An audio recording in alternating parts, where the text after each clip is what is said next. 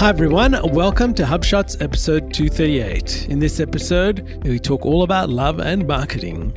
We talk about list performance, inbox automation, flexible redirects, plus Tom Cruise deepfakes. You'll listen to Asia Pacific's #1 HubSpot focused podcast, where we discuss HubSpot tips, tricks and strategies for growing your sales, service and marketing results. My name is Ian Jacob from Search and Be Found, and with me is Craig Bailey from Zen Systems. How are you, Craig? I'm well and observing the love. That's right, we are. So, on to our growth tour of the week, Craig. And as some people may not know, Brian Halligan was in a snowmobile accident at the end of February and is now recovering. Now, what I didn't know, he had 20 broken bones, Craig. That's right, and I know this from his tweet, and we've got screenshots of this in the show notes. You've got to see this. I just love these. He's done a little poem or a little limerick, actually, kind of more That's thing, right, talking about it.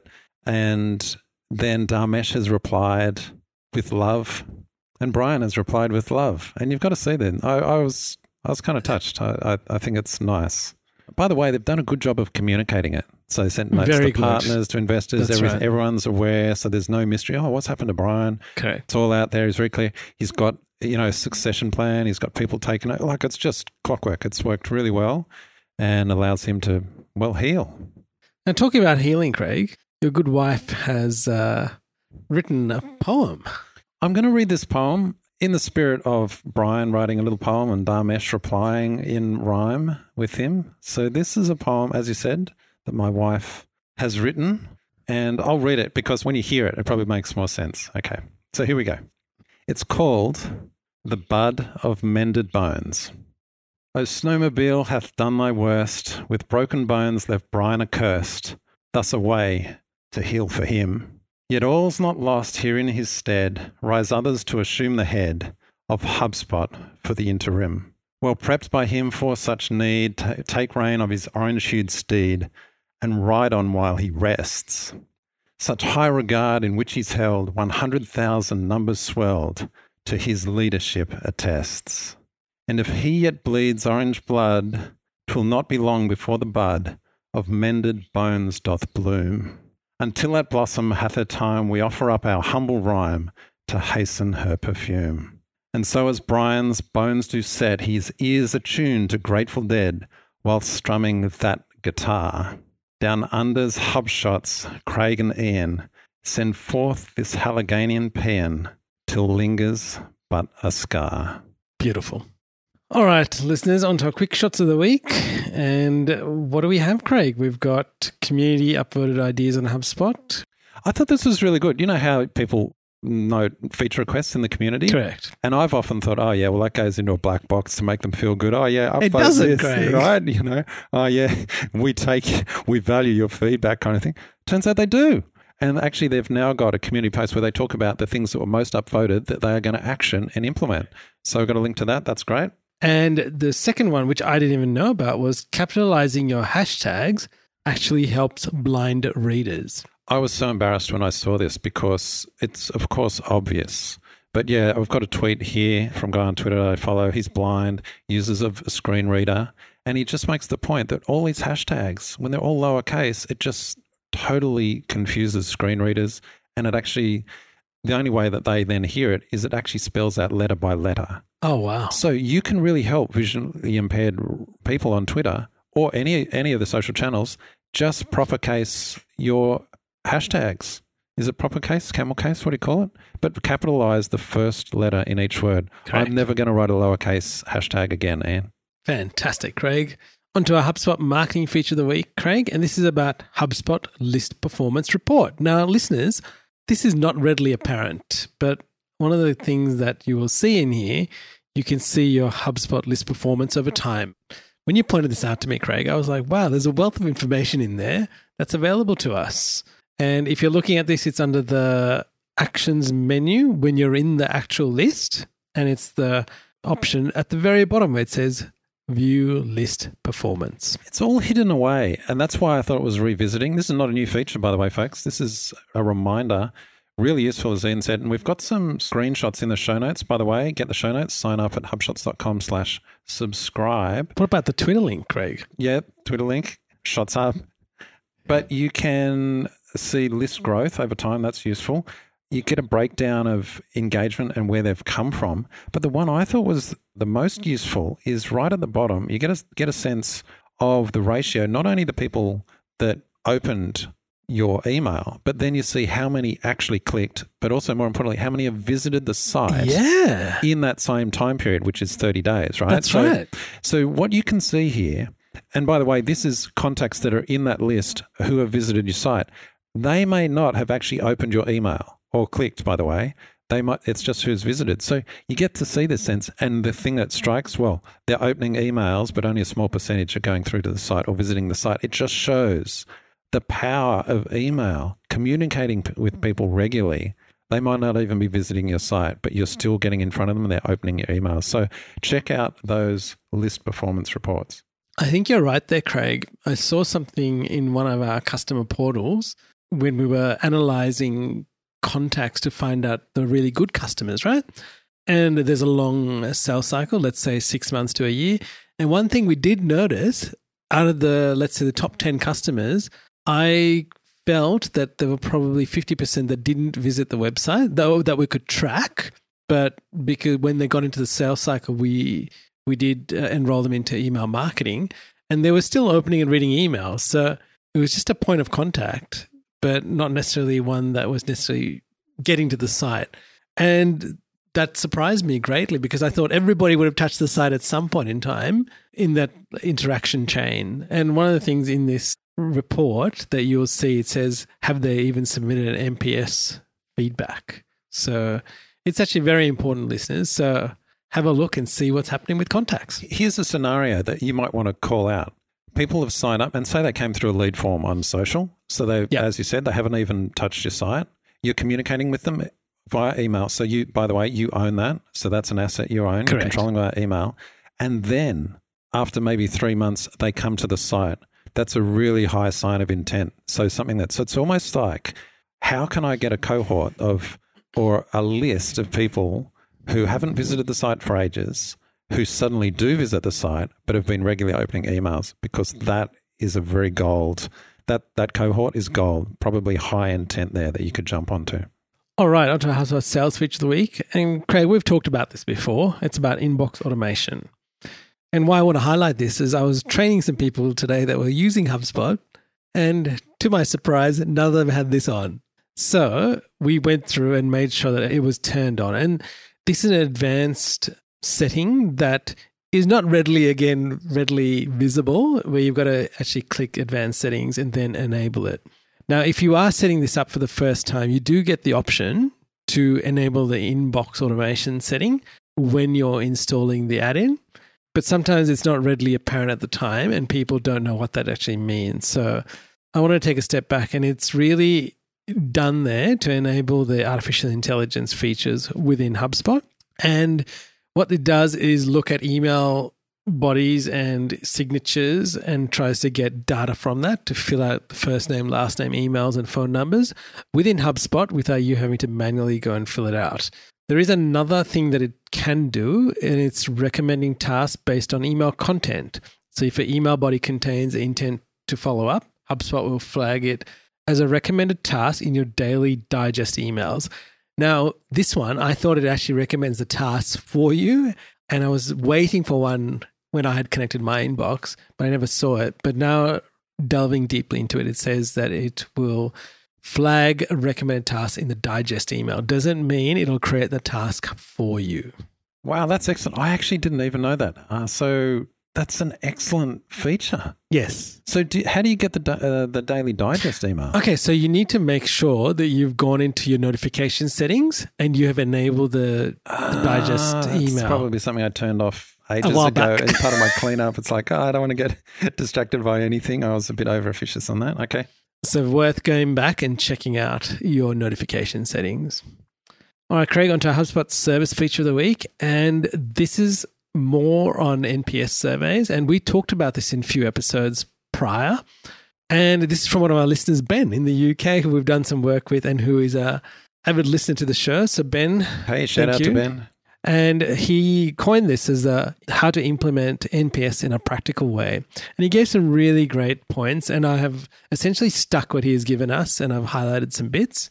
And so, listeners, I'm going to take you through this. He's kind of got 7 key parts that he runs through. He says, you want to actually find out what your industry NPS score is. So for him, he was actually trying to figure this out, doing some industry analysis. So that might be the first place to start.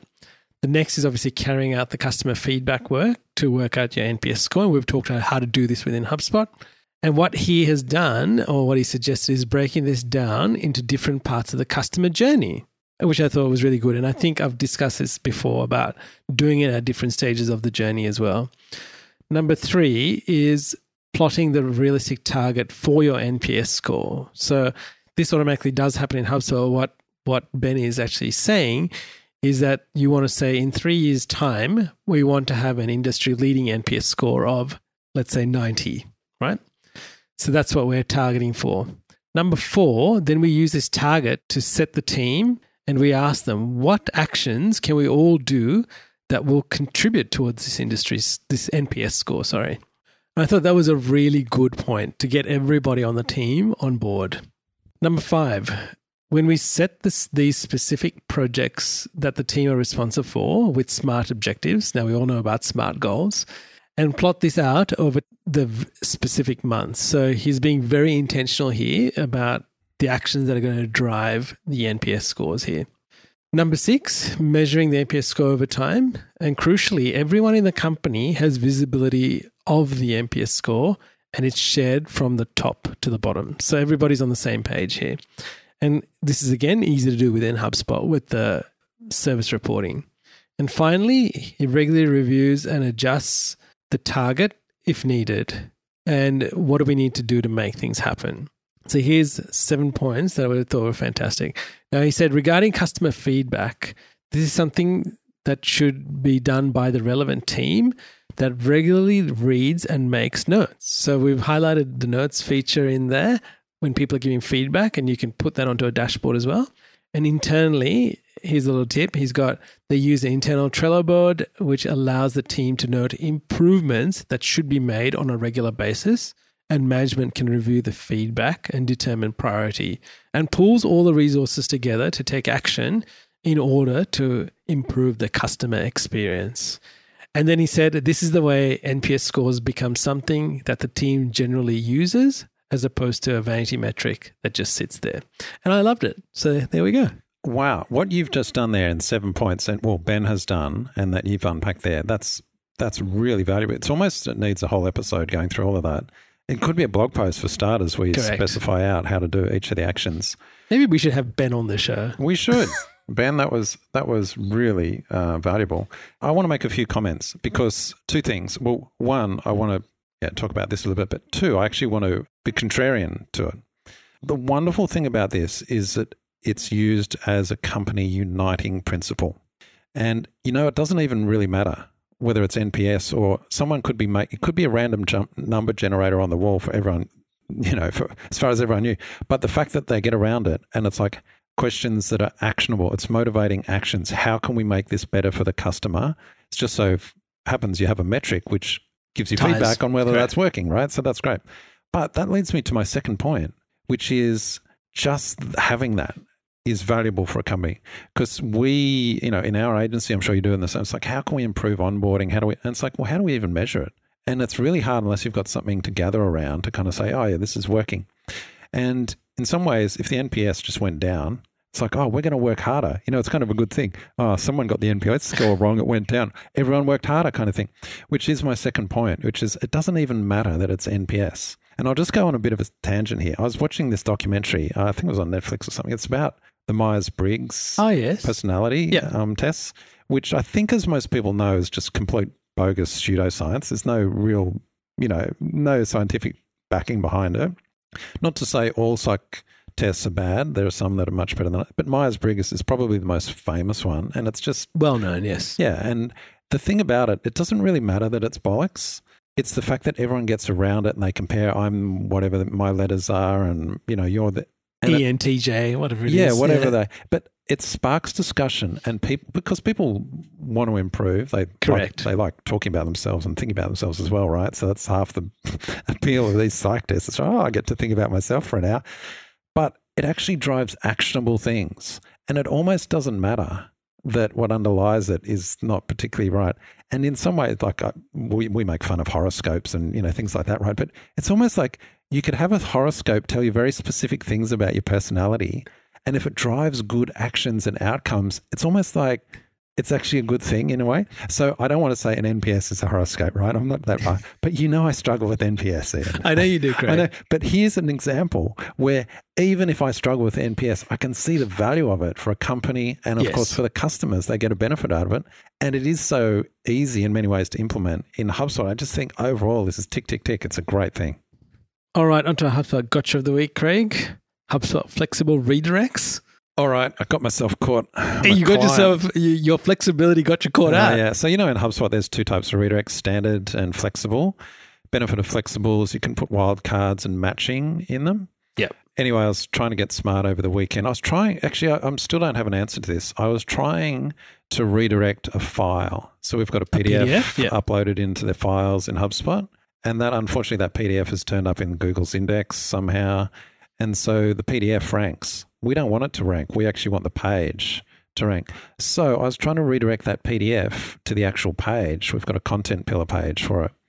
So I thought I'd try something. You know what I did? I ended up accidentally redirecting the entire site to that one page. Yeah.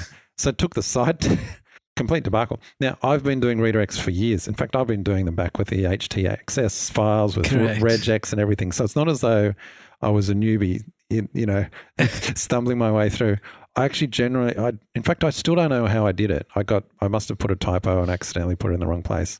So the gotcha of the week is that with flexible redirects, with great power comes great responsibility, as you know, Ian. Just be careful. Do double testing. Now, I tested this after and I didn't see it. And even though I was testing in incognito mode, so possibly there was some local caching on my computer that just meant that I wasn't seeing the effect of the redirect, but the client told me quickly enough I'm going to fix it. So the takeaway, just when flexible redirects, just double check. And so what I'm going to do now, anytime we put in a redirect, we have to test separately on our phone on 4G. So no chance not of caching. Not on the same network, essentially. Yeah. All right, on to our marketing tip of the week, Craig. And we've got some Google My Business features. And first I want to highlight, you now have the ability to add multiple appointment links, whereas before you could just add one.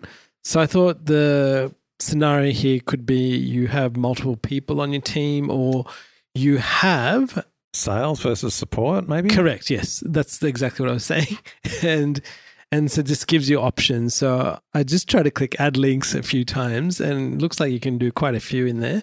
So I encourage you all to have a look and maybe think about how you could utilize that in your business. Can I make a comment? You can connect with video, Google Meet. They've got Skype in there, but no Teams. No, that's right. Interesting. I don't know. Why do you think that is? Maybe they can't talk to Teams externally or connect. I was going to say it's the main competitor, but they've got Skype in there. That's exactly right. Yeah. The next one is turning on web notifications, and this is in the messages. So previously, all messages had to be done on a mobile device. Now you can get it on your desktop as well, and you can enable these notifications on your desktop so you don't miss anything.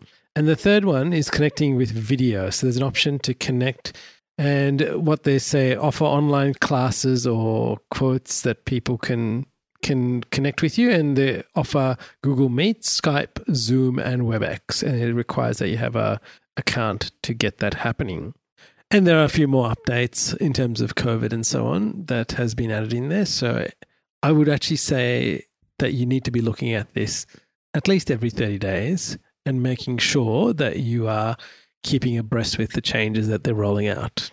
All right, Craig, on to our insight of the week, and we talk about marketing equilibrium. Going to need your help with this, Ian, because as you know, I've been thinking through this idea. It's not fully formed yet, but it's a continuation of the thoughts we've been chatting through in the last couple of weeks around, I'm going to say, taking risks with your marketing. And interesting topic I've been reading in a book called Anti-Fragile about equilibrium.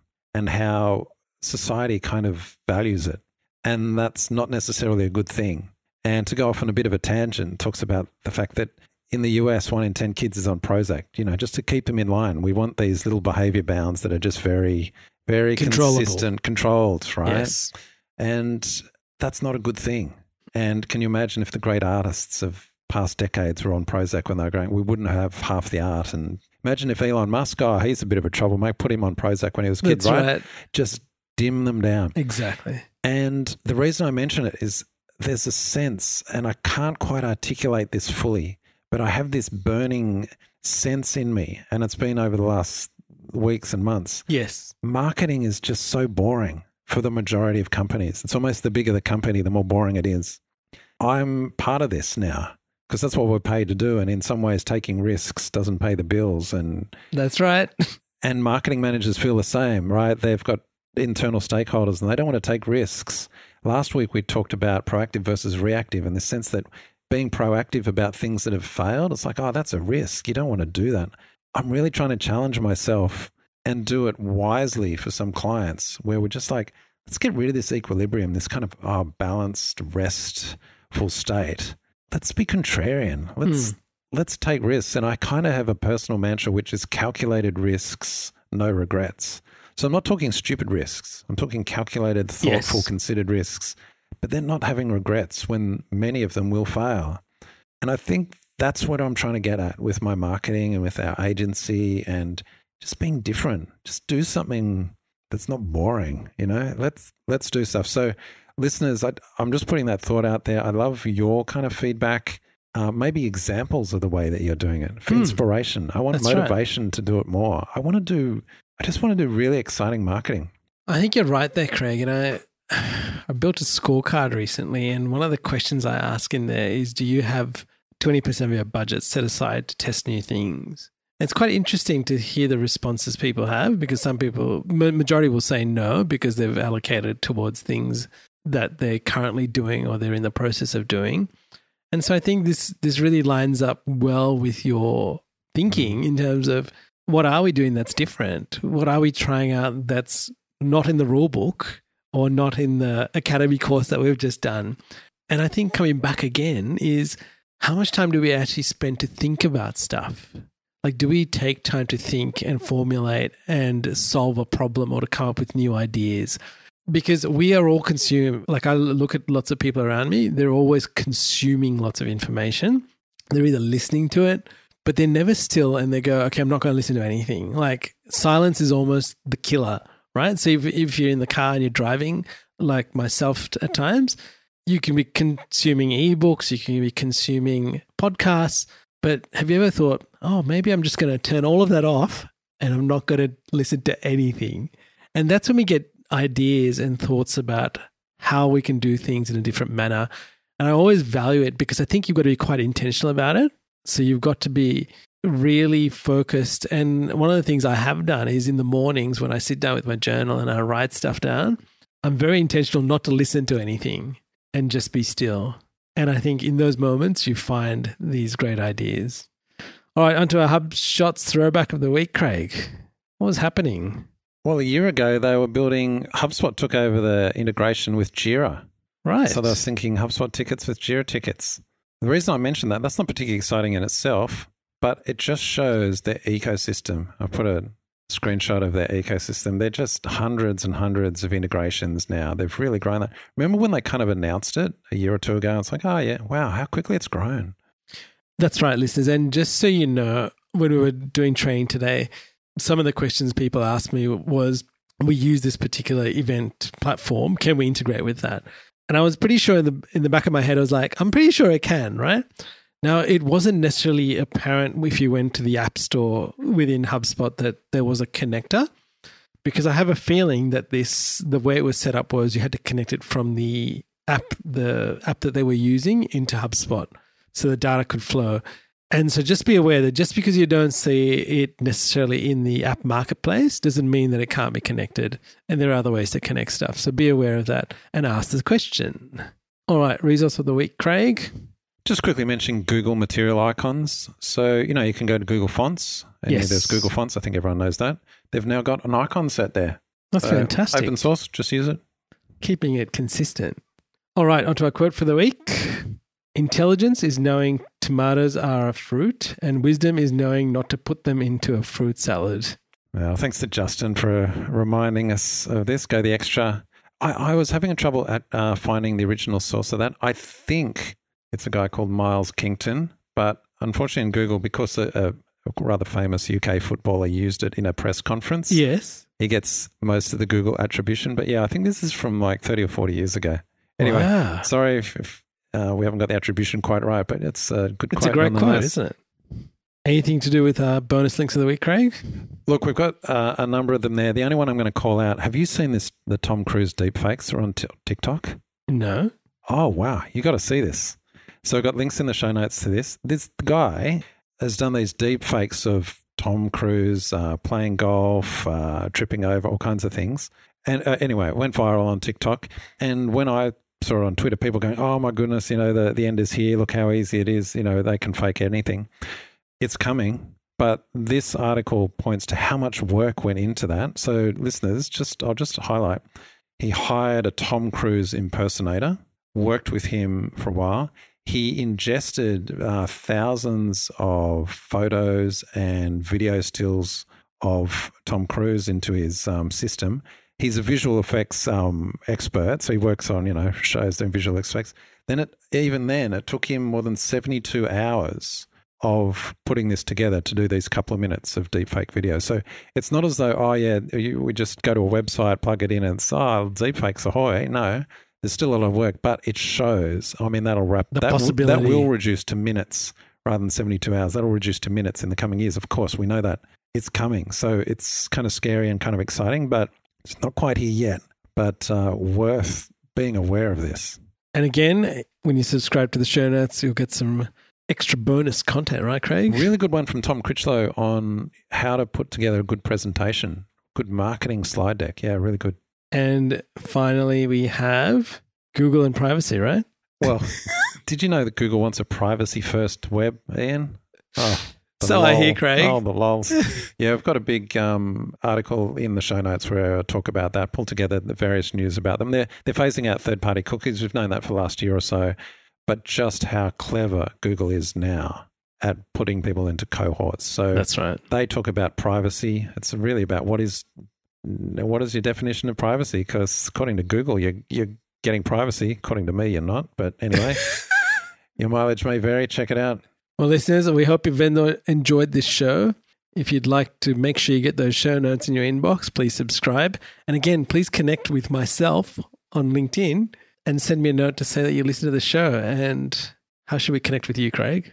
Reply to the email. Reply to the email. Yes, there you go. I do reply to email. And by the way, I just call out to our new show notes Twitter feed, which is twitter.com/ShotsHub. Actually, how many followers do we have, Craig? I think we had 5. Ah, 5 fantastic. Since last episode, which is a companion to our twitter.com/HubShots, which is our main feed. Shots Hub is the show notes feed. So go and follow that and we'll follow you back. Well, listeners, until next time. Catch you later, Ian. See you, Craig. Hey there. Thanks for listening to this episode of HubShots. To get the latest show notes, HubSpot tips and marketing resources, sign up at hubshots.com. You can also book time with us to help you grow better with HubSpot.